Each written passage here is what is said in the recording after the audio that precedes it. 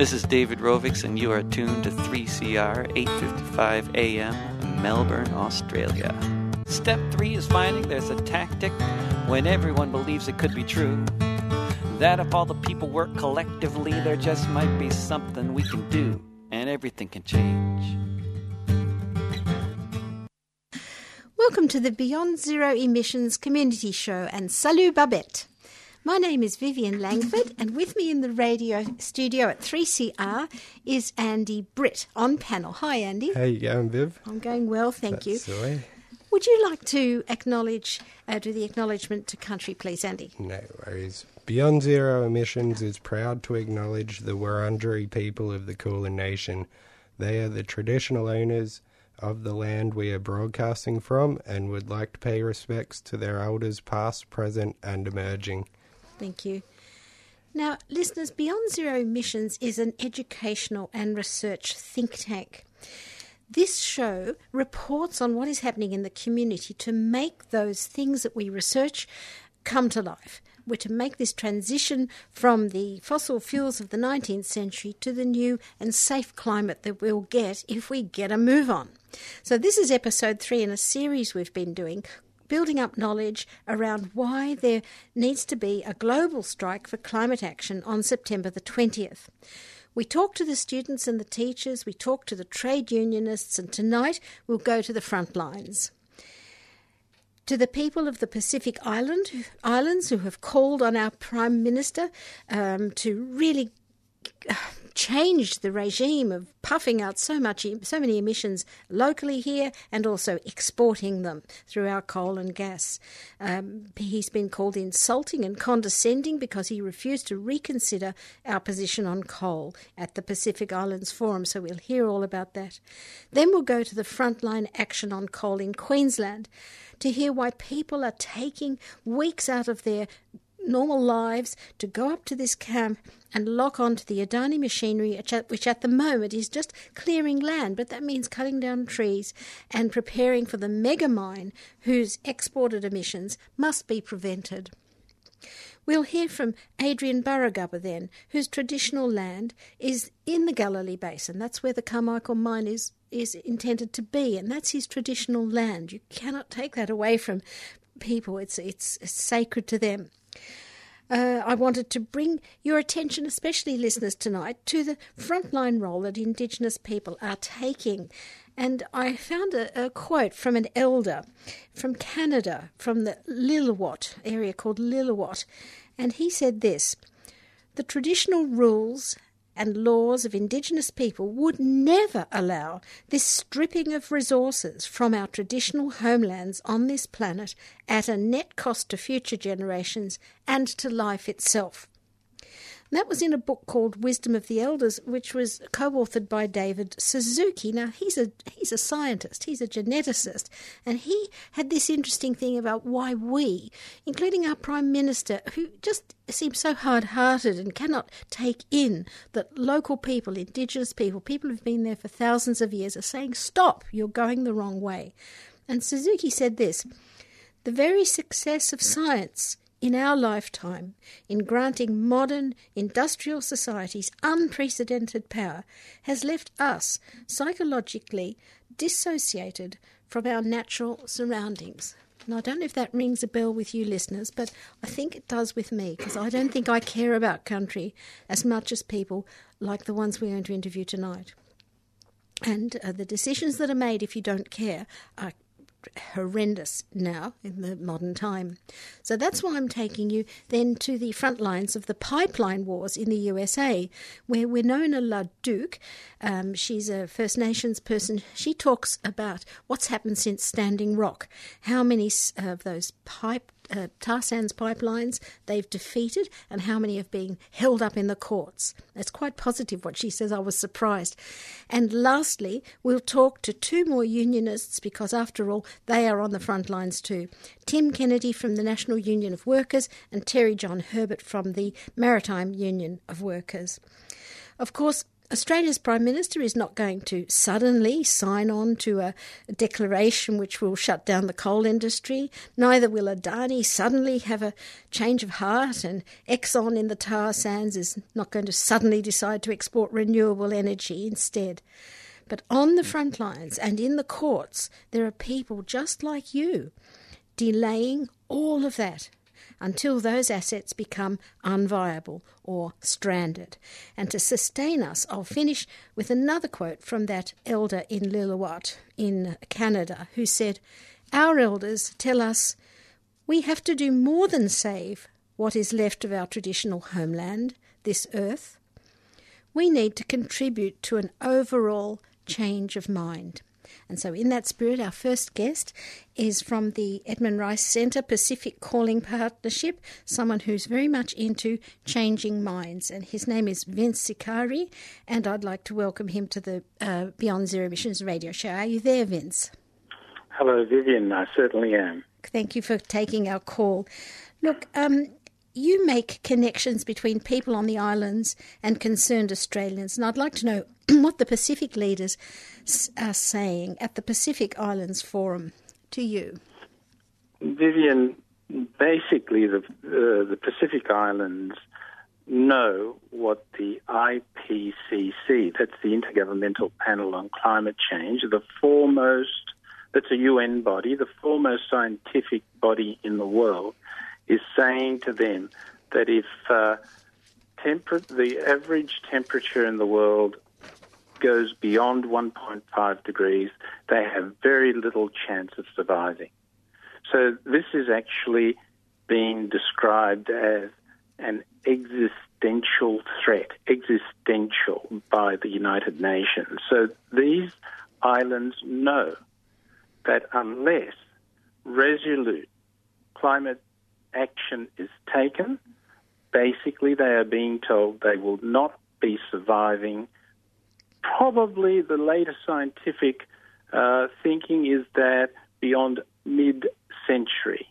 The latest scientific paper by Kurt Storlazzi says that by mid-century, unless we do something very, very significant in reducing greenhouse gases, unless we do that by 2050 or so, around that time, the islands will become uninhabitable.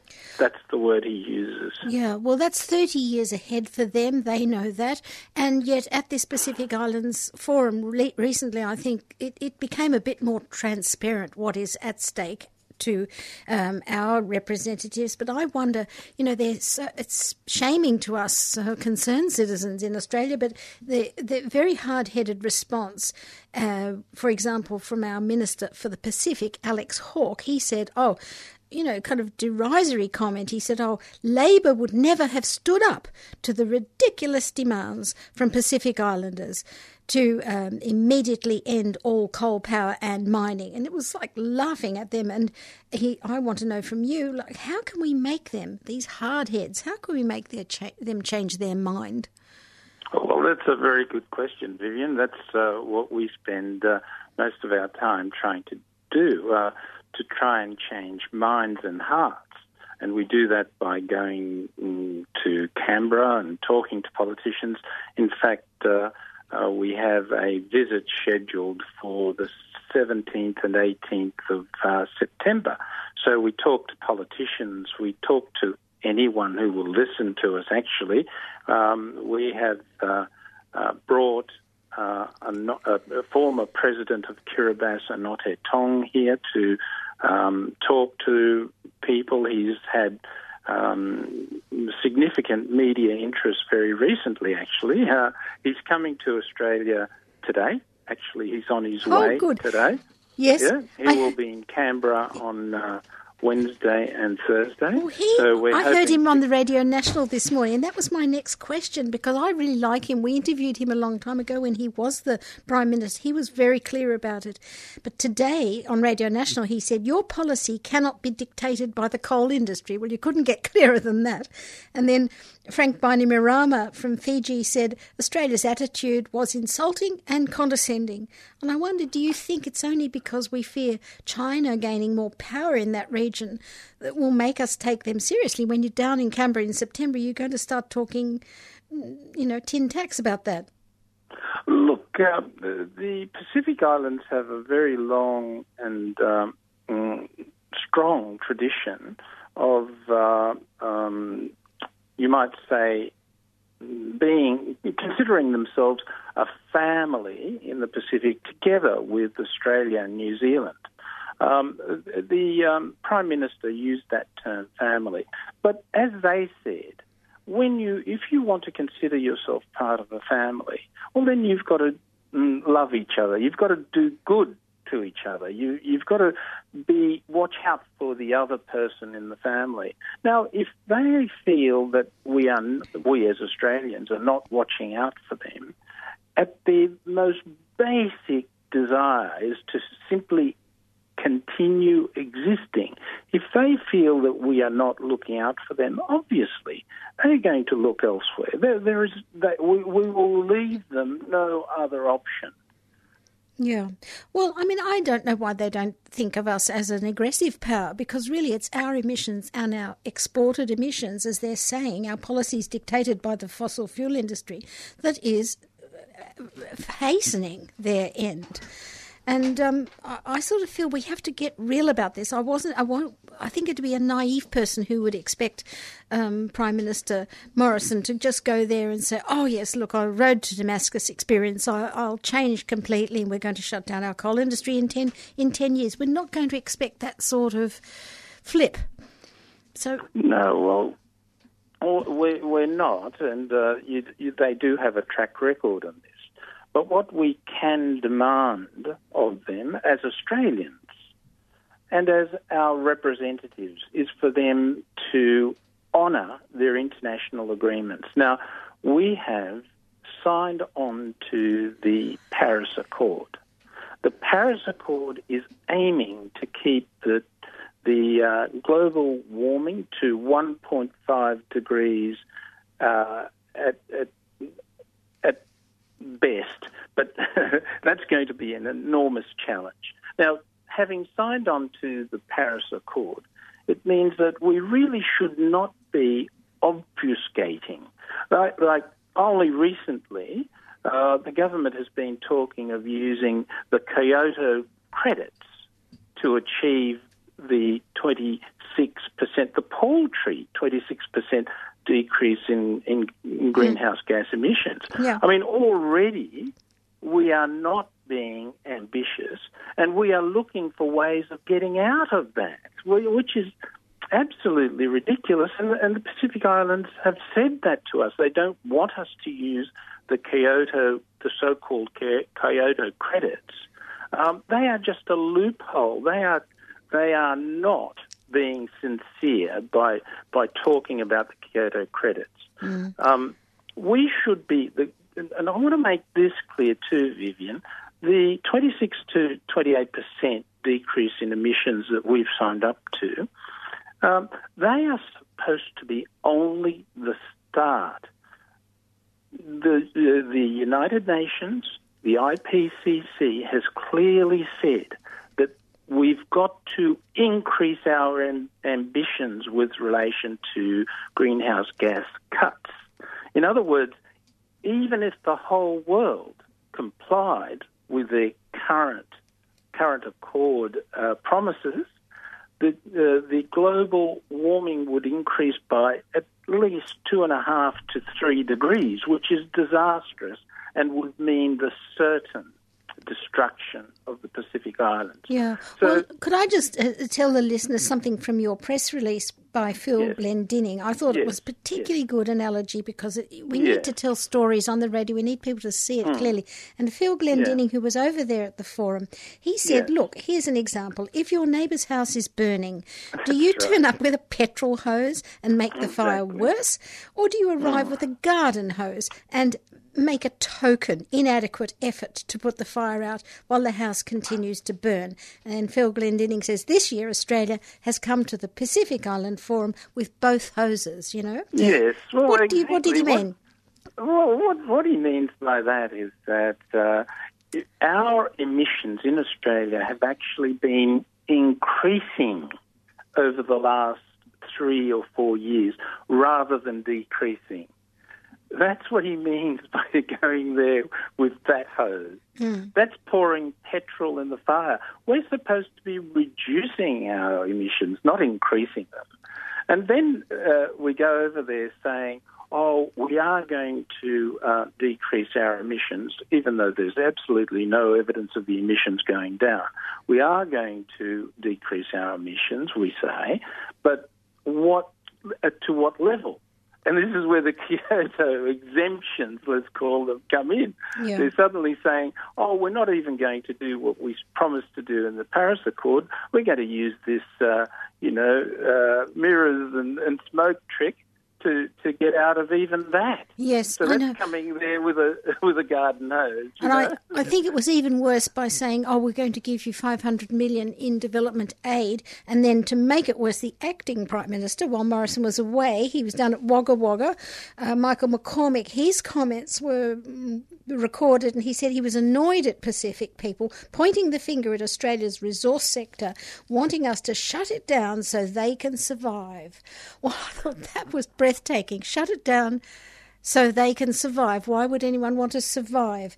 And he said there's no question they will continue to survive because many of their workers come here to pick fruit. I thought that was pure contempt. What did you think? Well, look, I'd better not tell you on radio what I thought. It's probably you'd have to bleep me out. Yeah, but I think this is giving great offence in the Pacific, don't you? This sort of thing. It is, in my opinion, it is showing a callous and cruel disregard to the Pacific Islands. And that's how they have seen it. I can tell you I've spoken to them, and that's how they see it. Yeah. They see it as being almost a neo-colonialist frame of mind. Almost, that's coming up. Yes. So, look, I don't want to concentrate on that. What I want to concentrate is what are they actually asking Australia to do? They are not asking Australia to do anything out of Australia's own promises to the world community. Okay. They have said to the world community that Australia has said that we will decrease our carbon emissions. Well, let's do that.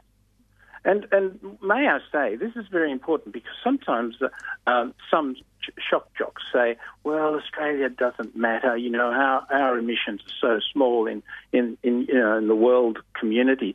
Well, can I say to you that if we start thinking like that and we don't work as a world community with cohesion and if, one nation after another starts peeling off and saying they're not going to comply with the Paris Accord, well, it's going to be all over for the Pacific Islands. Yeah, thank you. It's mendacious anyway, but thank you very much for that insight. We've just been talking to Vince Sicari from the Edmund Rice Centre Pacific Calling Partnership. So thank you, Vince.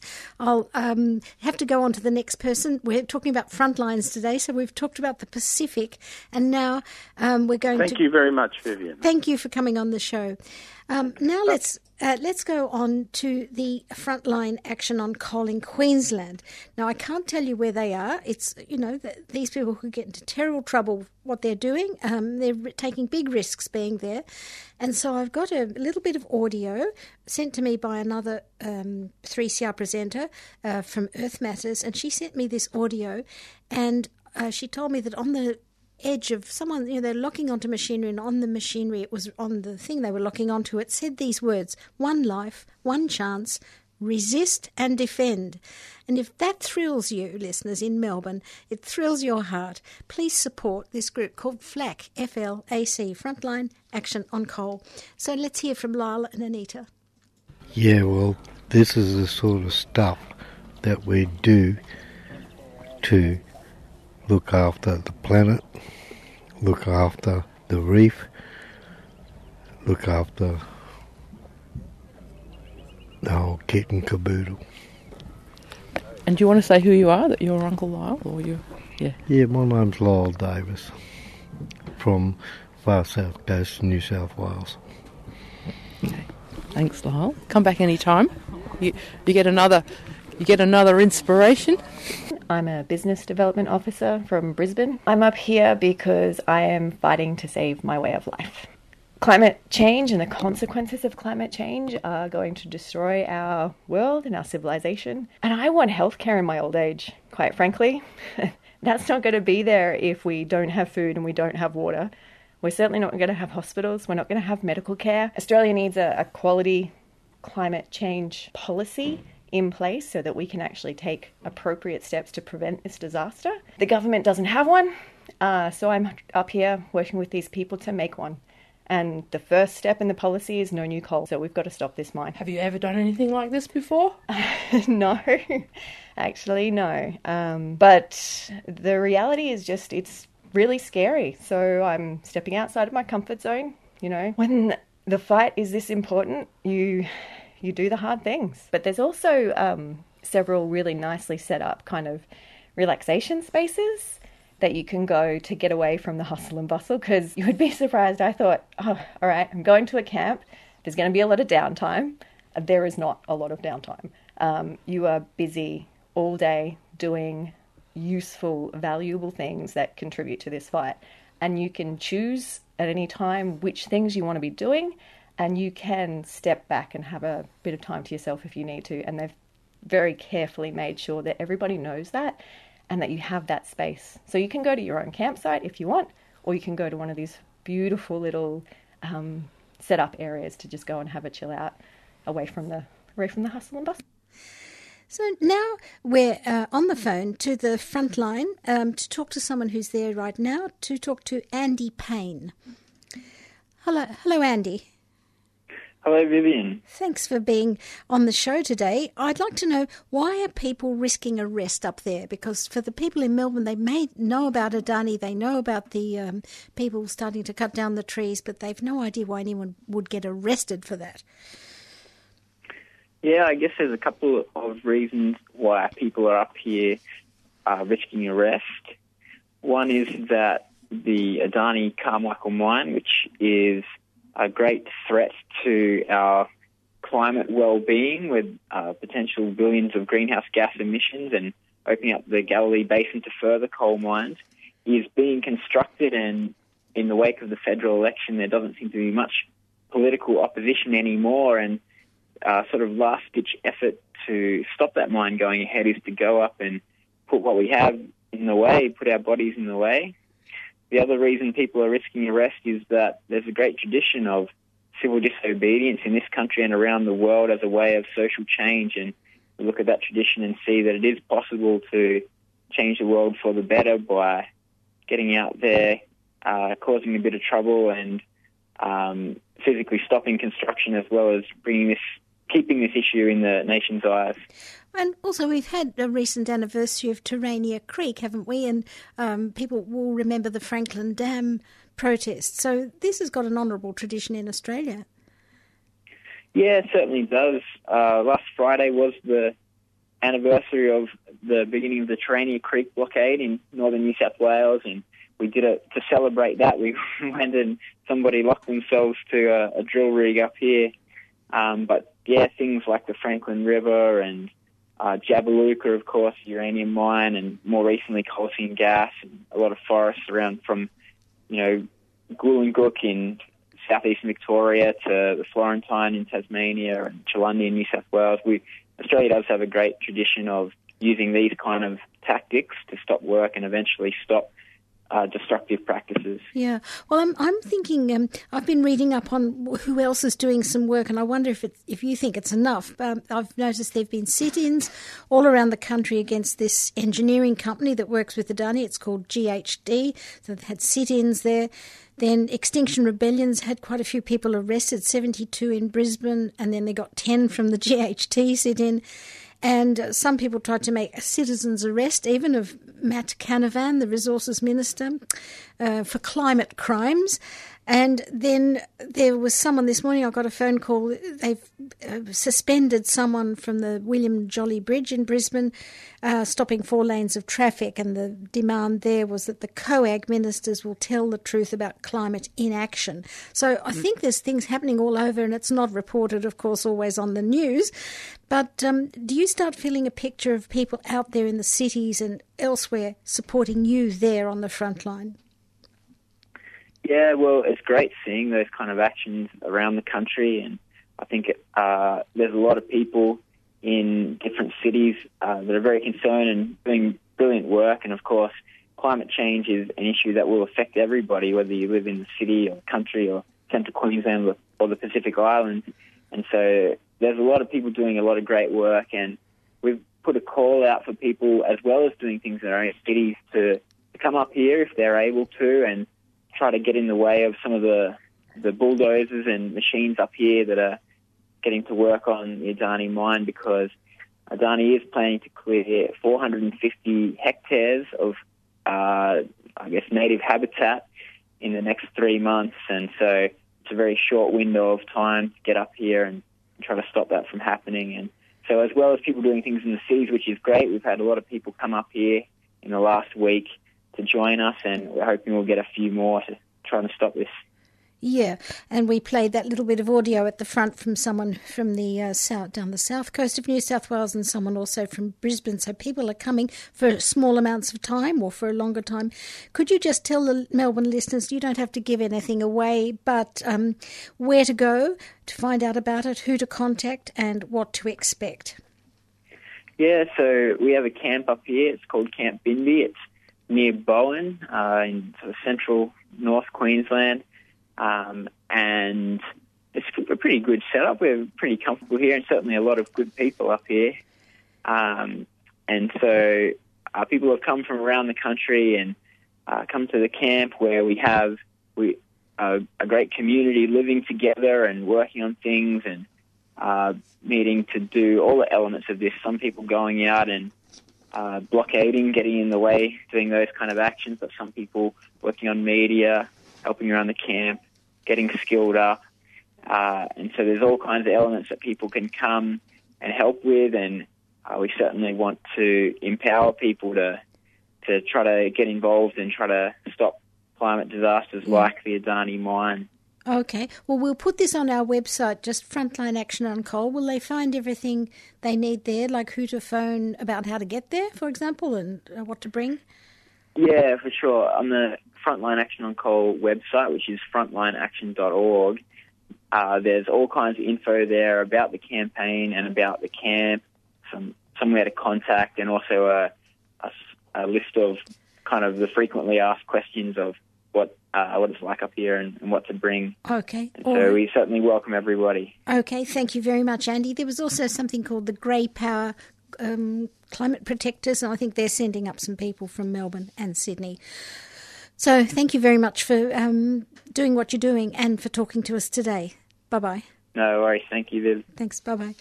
Okay, thank you, Andy. Now, what are we doing next? We've covered the Pacific Islands, we've looked at the frontline action up there in Queensland, and I think now we're going to just have a little short grab from Adrian Burragubba. Now, he was unable to come to the show today, but I've got this little clip from a speech he gave at Bob Brown's rally just before the election, and it was in Canberra, and how they invited Adrian Burragubba to speak. So we'll just hear him, and then we'll go to Renona LaDuke. It's a part of our dreaming which is being affected.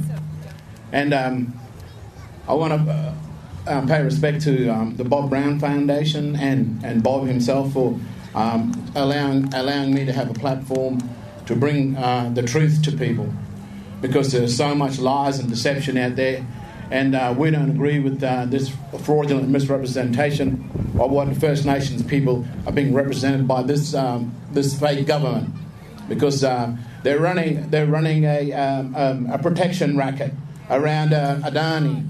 On 2 occasions in 2012, all of the Wangan-Jagalingou people sent Adani packing. We kicked them out, and they didn't have an ILUA then. And then again in 2014, we kicked them out, and we said, you're not going to have our land, and there's no agreement. No means no.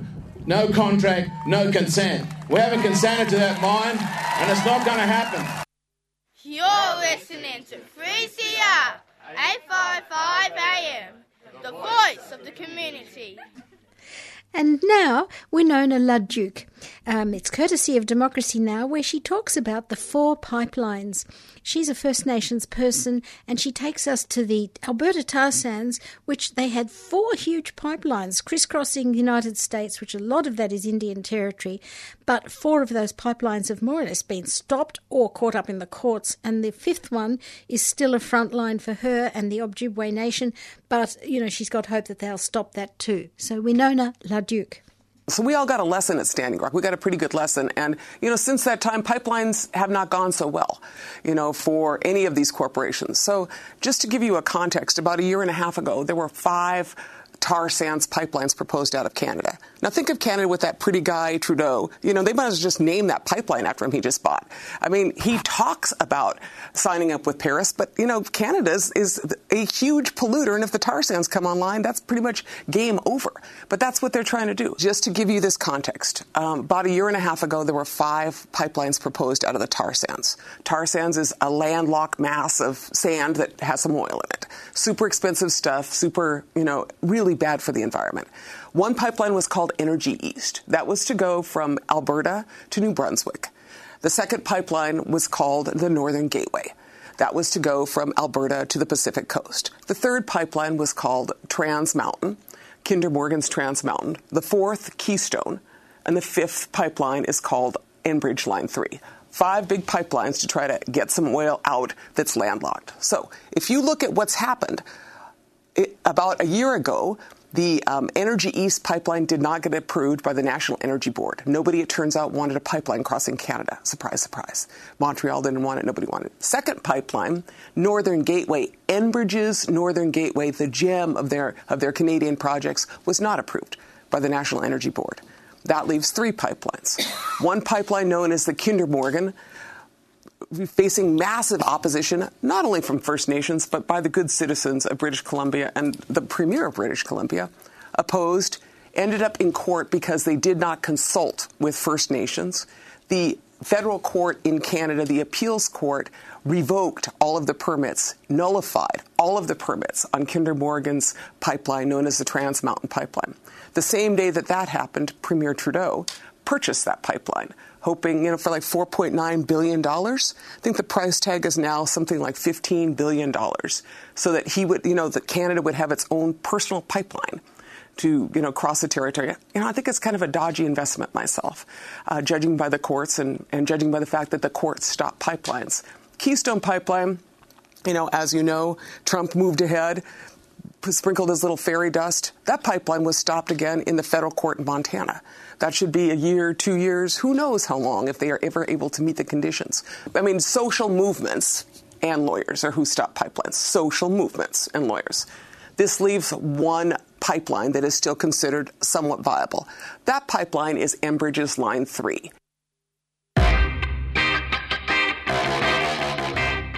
Red alert. Numbers are needed at the Djab Wurrung Heritage Protection Embassy camps immediately. Sacred birthing trees on Djab Wurrung country need protecting. Over 50 generations have been born on these sites, and the birthing trees themselves are 800 years old. These trees are being protected from the Victorian Labor Party's planned highway extension that is set to destroy this sacred dreaming landscape. The cops are coming with eviction orders very soon. The campaign to protect country is led by Djab Wurrung traditional owners who are calling on people from all walks of life for support. You can help by joining traditional owners at the camp on Djab Wurrung country near Ararat, or by donating and putting pressure on Daniel Andrews to protect this sacred land. Visit dwembassy.com for more information and updates. No trees, no treaty.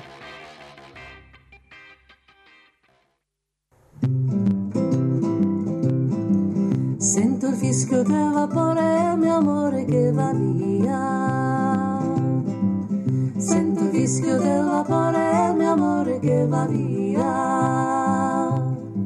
Ed è partito per l'Albania, chissà quando ritornerà.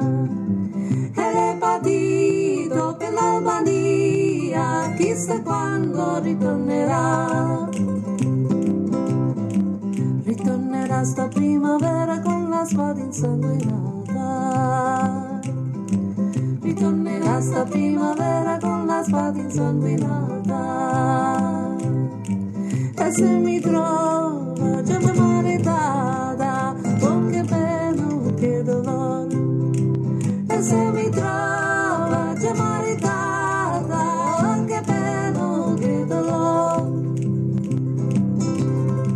Oh che pena, che dolore, che brutta bestia, ma è l'amore. Oh che pena, che dolore, che brutta bestia, ma è l'amore. Starò piuttosto senza mangiare, ma l'amore la voglio fare. Starò piuttosto senza mangiare, ma l'amore la voglio fare. M'hanno chiuso in un convento, m'han tagliato i miei capelli. M'hanno chiuso in un convento, m'han tagliato i miei capelli. Era biondi e ricciarelli, m'han tagliato la mia età. Era biondi e ricciarelli, m'han tagliato la mia età. Sento il fischio del vapore, mio amore che va via. Sento il fischio del vapore, mio amore che va via. Sento il fischio del vapore, mio amore che va via. Sento il fischio del vapore, mio amore che va via. And thank you to Kavisha Marcella, who's one of my favourite singers, and I love that song. You're listening to the Beyond Zero Emissions Community Show on Radio 3CR, and tonight we're looking at Indigenous people and their friends on the front line of climate action.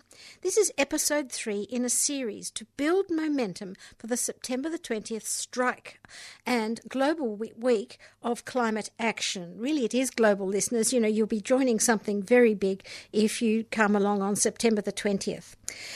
Also, on the front lines are trade unionists.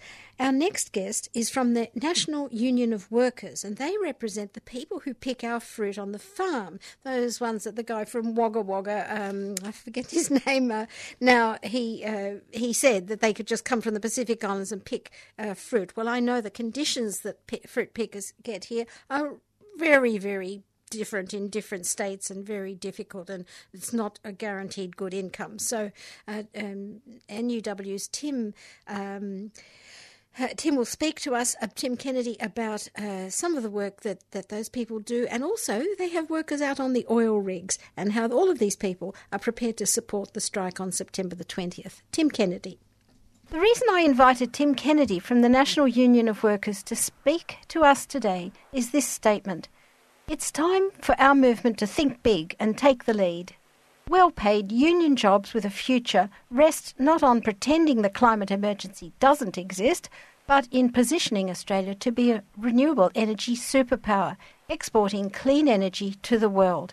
And Beyond Zero Emissions has written many papers on this and would thoroughly endorse that idea. So welcome, Tim. Thank you, Vivian. Would you please unpack that for us? How your union and other unions are going to take the lead for the future?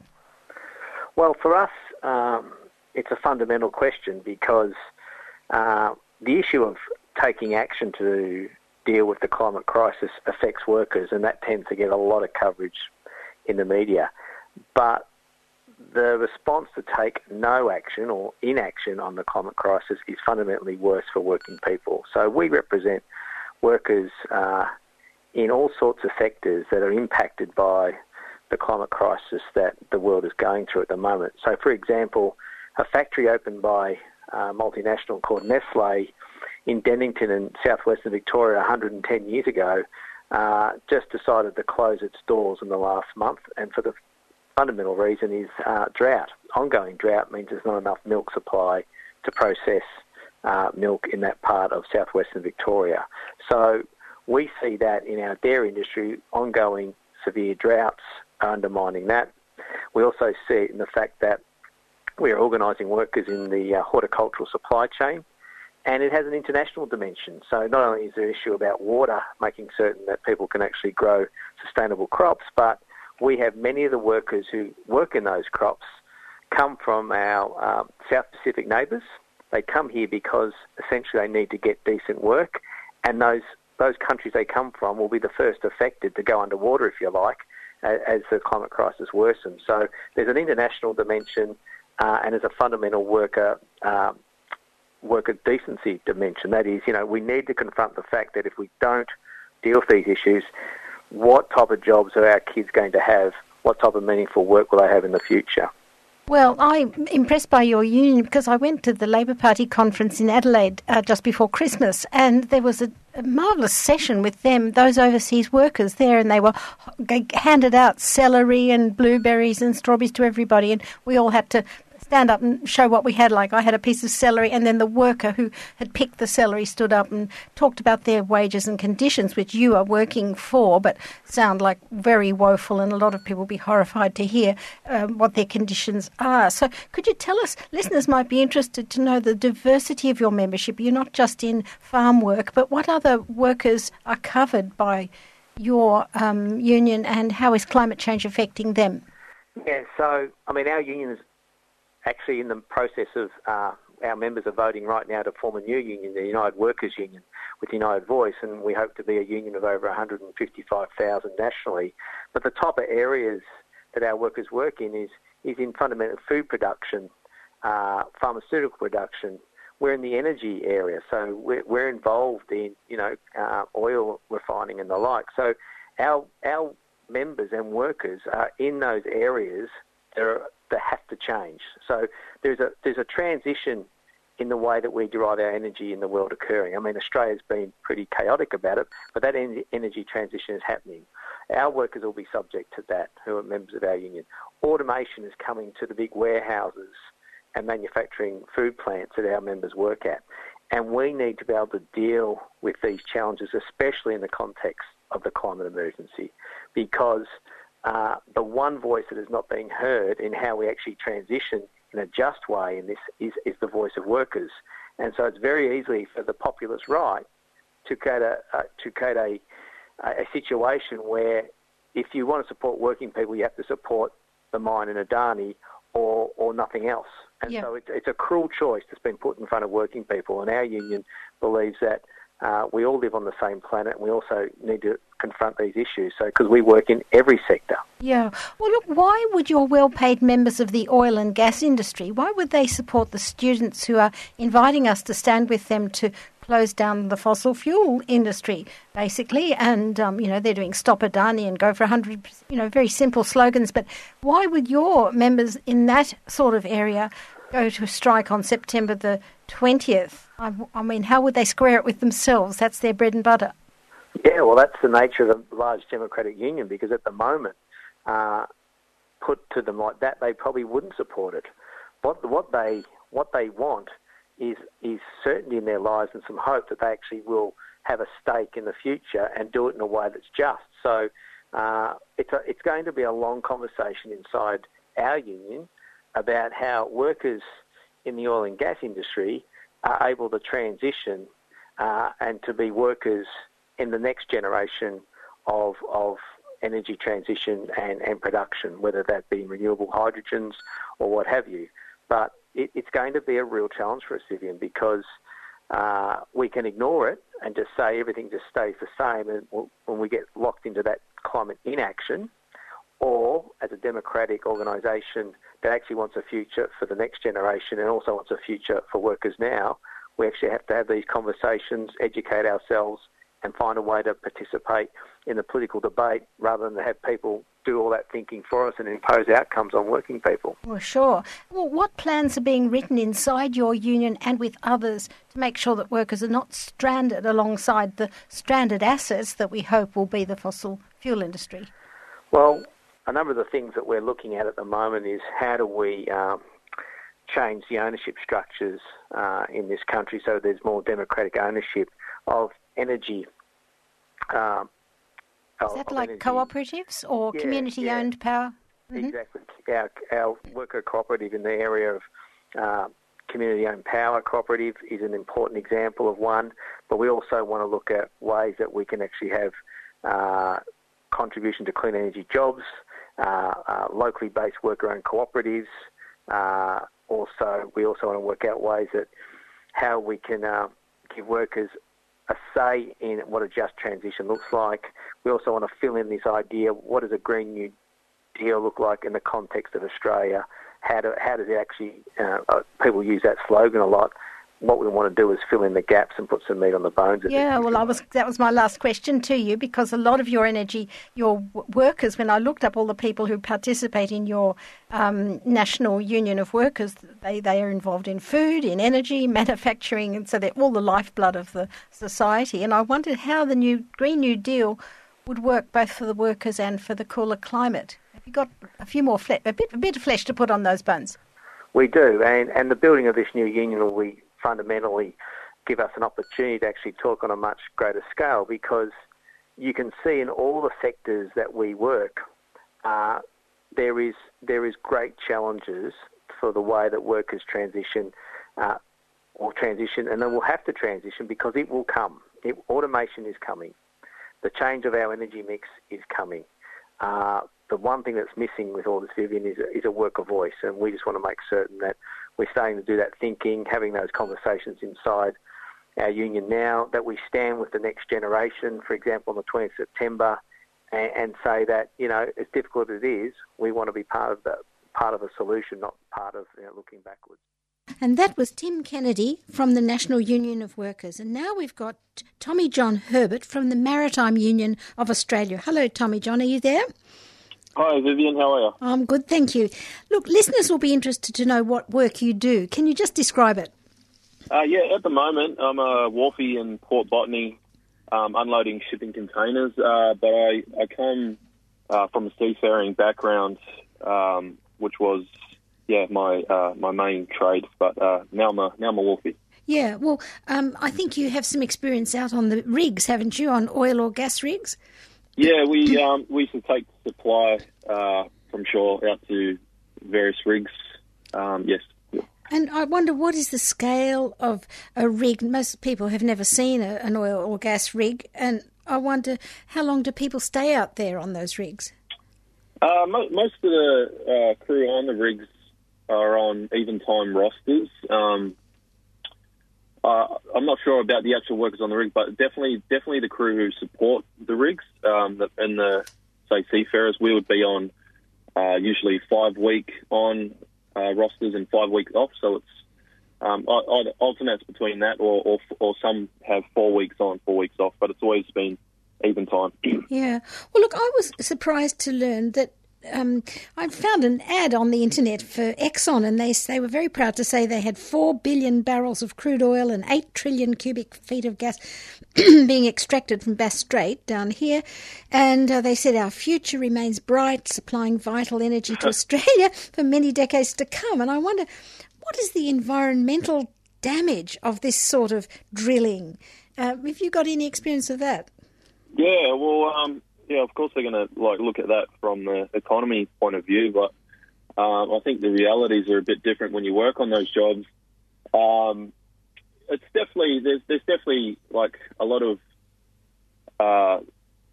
sort of focus on the environmental side when you go into those sort of extreme environments to work, and they're always saying, we're really trying to develop this project, but take into concern all the environmental impacts, but there's definitely things which sort of slip under the radar. I think the talk I was giving in Sydney, I mentioned in Broome we would sail from Broome out to a rig and before you would even reach the rig, you'd see a lot of dead fish on the surface of the ocean. And by the time you actually got to the rig, they'd just be surrounding the whole rig for up. So that would be up for miles. You'd still see dead fish on the surface. So and those things we would go out and report, and would never hear things back from the company. So you'd kind of you can imagine the lengths that some of these corporations would go to protect that production and protect that profit. What's killing the fish and the dolphins and so on there? Oh, the chemicals. I'd imagine going into drilling into the sea floor. There's a lot of. That's what our main job was, to carry out different solutions that would be pumped across to the rig. So they would send over a hose from the rig, and we would connect that hose to manifolds on our ship and pump that across. But all of that's very, very, very toxic kind of solutions that are breaking down the concrete or making that concrete, which is used to plug the hole pretty much. As they're drilling the hole into the sea floor, they want to reinforce the hole that they're drilling. So they also, as they're drilling down, they're also pumping this type of concrete to make sure the hole itself doesn't collapse. Well, look, I've been trying to inform myself about this, so I looked up a video about what offshore wind farms look like and the kind of works involved. And apparently they live on the ship, and they go out. The workers go out to do maintenance on the turbine, then they come back and they live on the ship. Could you see a transition for workers, for example, like in the Seafarers Maritime Union, presently doing the work you were doing there, retraining for offshore wind farms? Can you see a transition plan there? Yeah, absolutely, Vivian. There's no the job itself would not be too different from working in the fossil fuel industries. Our main job as seafarers is to maintain the ship, go out and take parts out to what would be these offshore installations. But the job itself, it'll just be getting familiar with the type of cargo that you'd be carrying. The actual, maintenance and maybe specialised job would be done by specialist engineers. So, but us as seafarers, the majority of MUA workers, we'd be just doing our bread and butter jobs, going out there, making sure that the ship's well maintained, making sure the crew's safe. We're highly trained in safety at sea. So to us, it'd be an easy transition, and it'd be a transition that I think would be better for the environment. Well, I know your union has been quite on the front foot about climate action, and the meetings around this September 20th strike have been held at the MUA, and I appreciated the fact that they got all these people from all different unions. I interviewed a few of them last week. Could you talk to the listeners about the September the 20th strike and why you think, from the people you talk to and from your union experience, why is climate action important to you? To me, I think it's, for me, I'm a unionist. I was brought up with, the principles that we need, fair conditions and fair pay for workers, and we need to be able to, challenge the boss on those things. And so I respect those principles, and the unions have always maintained getting jobs for members, but unfortunately you get put in jobs that I think are morally quite difficult at times, especially with the fossil fuel industry. So, but for me, trying to if we can transition into an industry which solves that kind of also moral dilemma and is has those same union conditions and principles, I think that's something that everyone should really strive for. And I think it is up to us as workers to actively change the landscape we operate in. It's up to us to get involved in the climate strike movement, because essentially it's up us workers. We're going to have the industrial power, because we're organised on those workplaces, to really put pressure on the government. We can go on strike. We can go out and have these mass demonstrations And that's why I think it's necessary for all workers within all industries that have the capacity to go to a renewable sector to get involved. Thank you very much, Tommy John. I really appreciate the fact that all these conversations are going on in the unions, and that union history is sort of leading you to some sense of solidarity and kind of confidence that you can actually turn it around, because a lot of the other people in the climate movement are sort of more loosely affiliated, and you've got a strong foundation under yours, so you maybe will be taking the lead in it.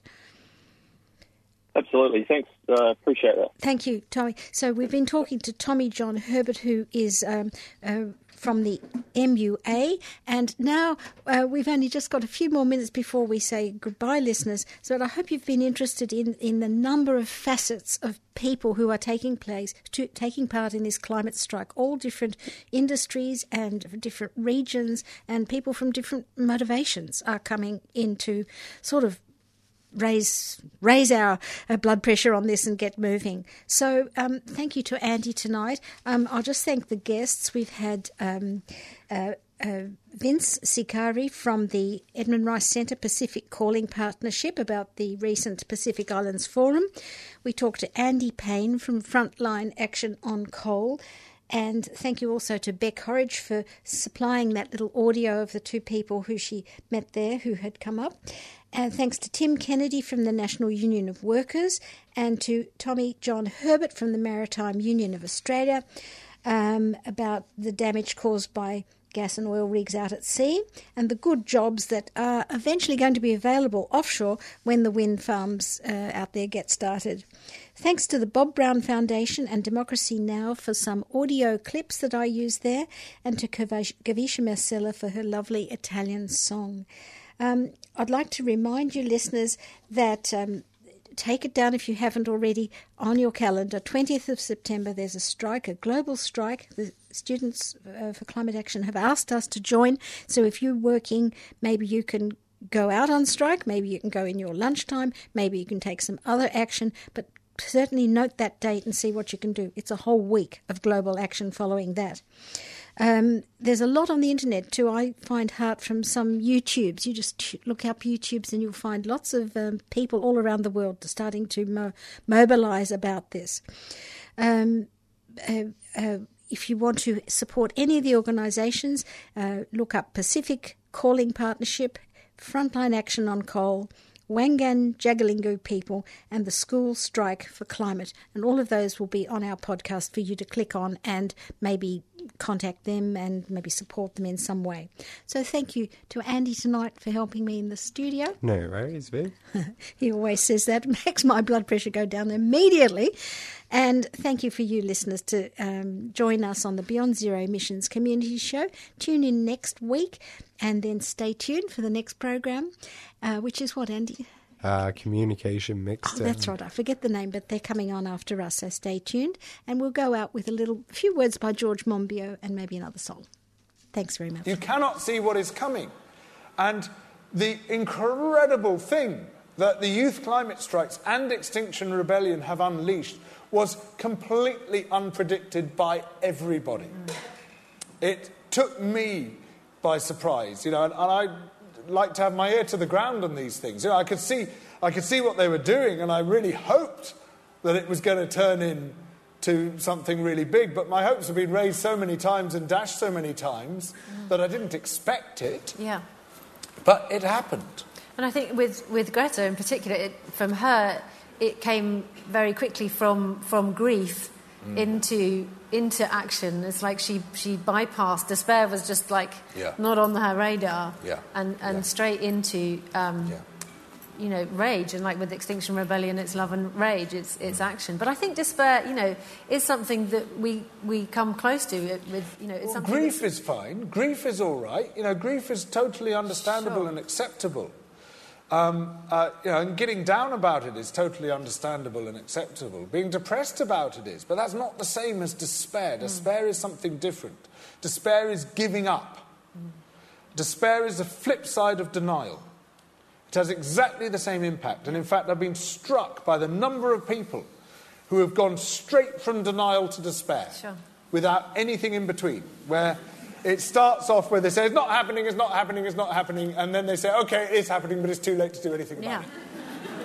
And not for one moment in between did they say, it's happening and therefore we ought to act. Yeah. Despair's a cop-out, just like denial. It's a get-out clause. It's to tell yourself you've got no agency. But my God, we have got agency. If a 15-year-old schoolgirl's got agency, we have got agency. Yeah.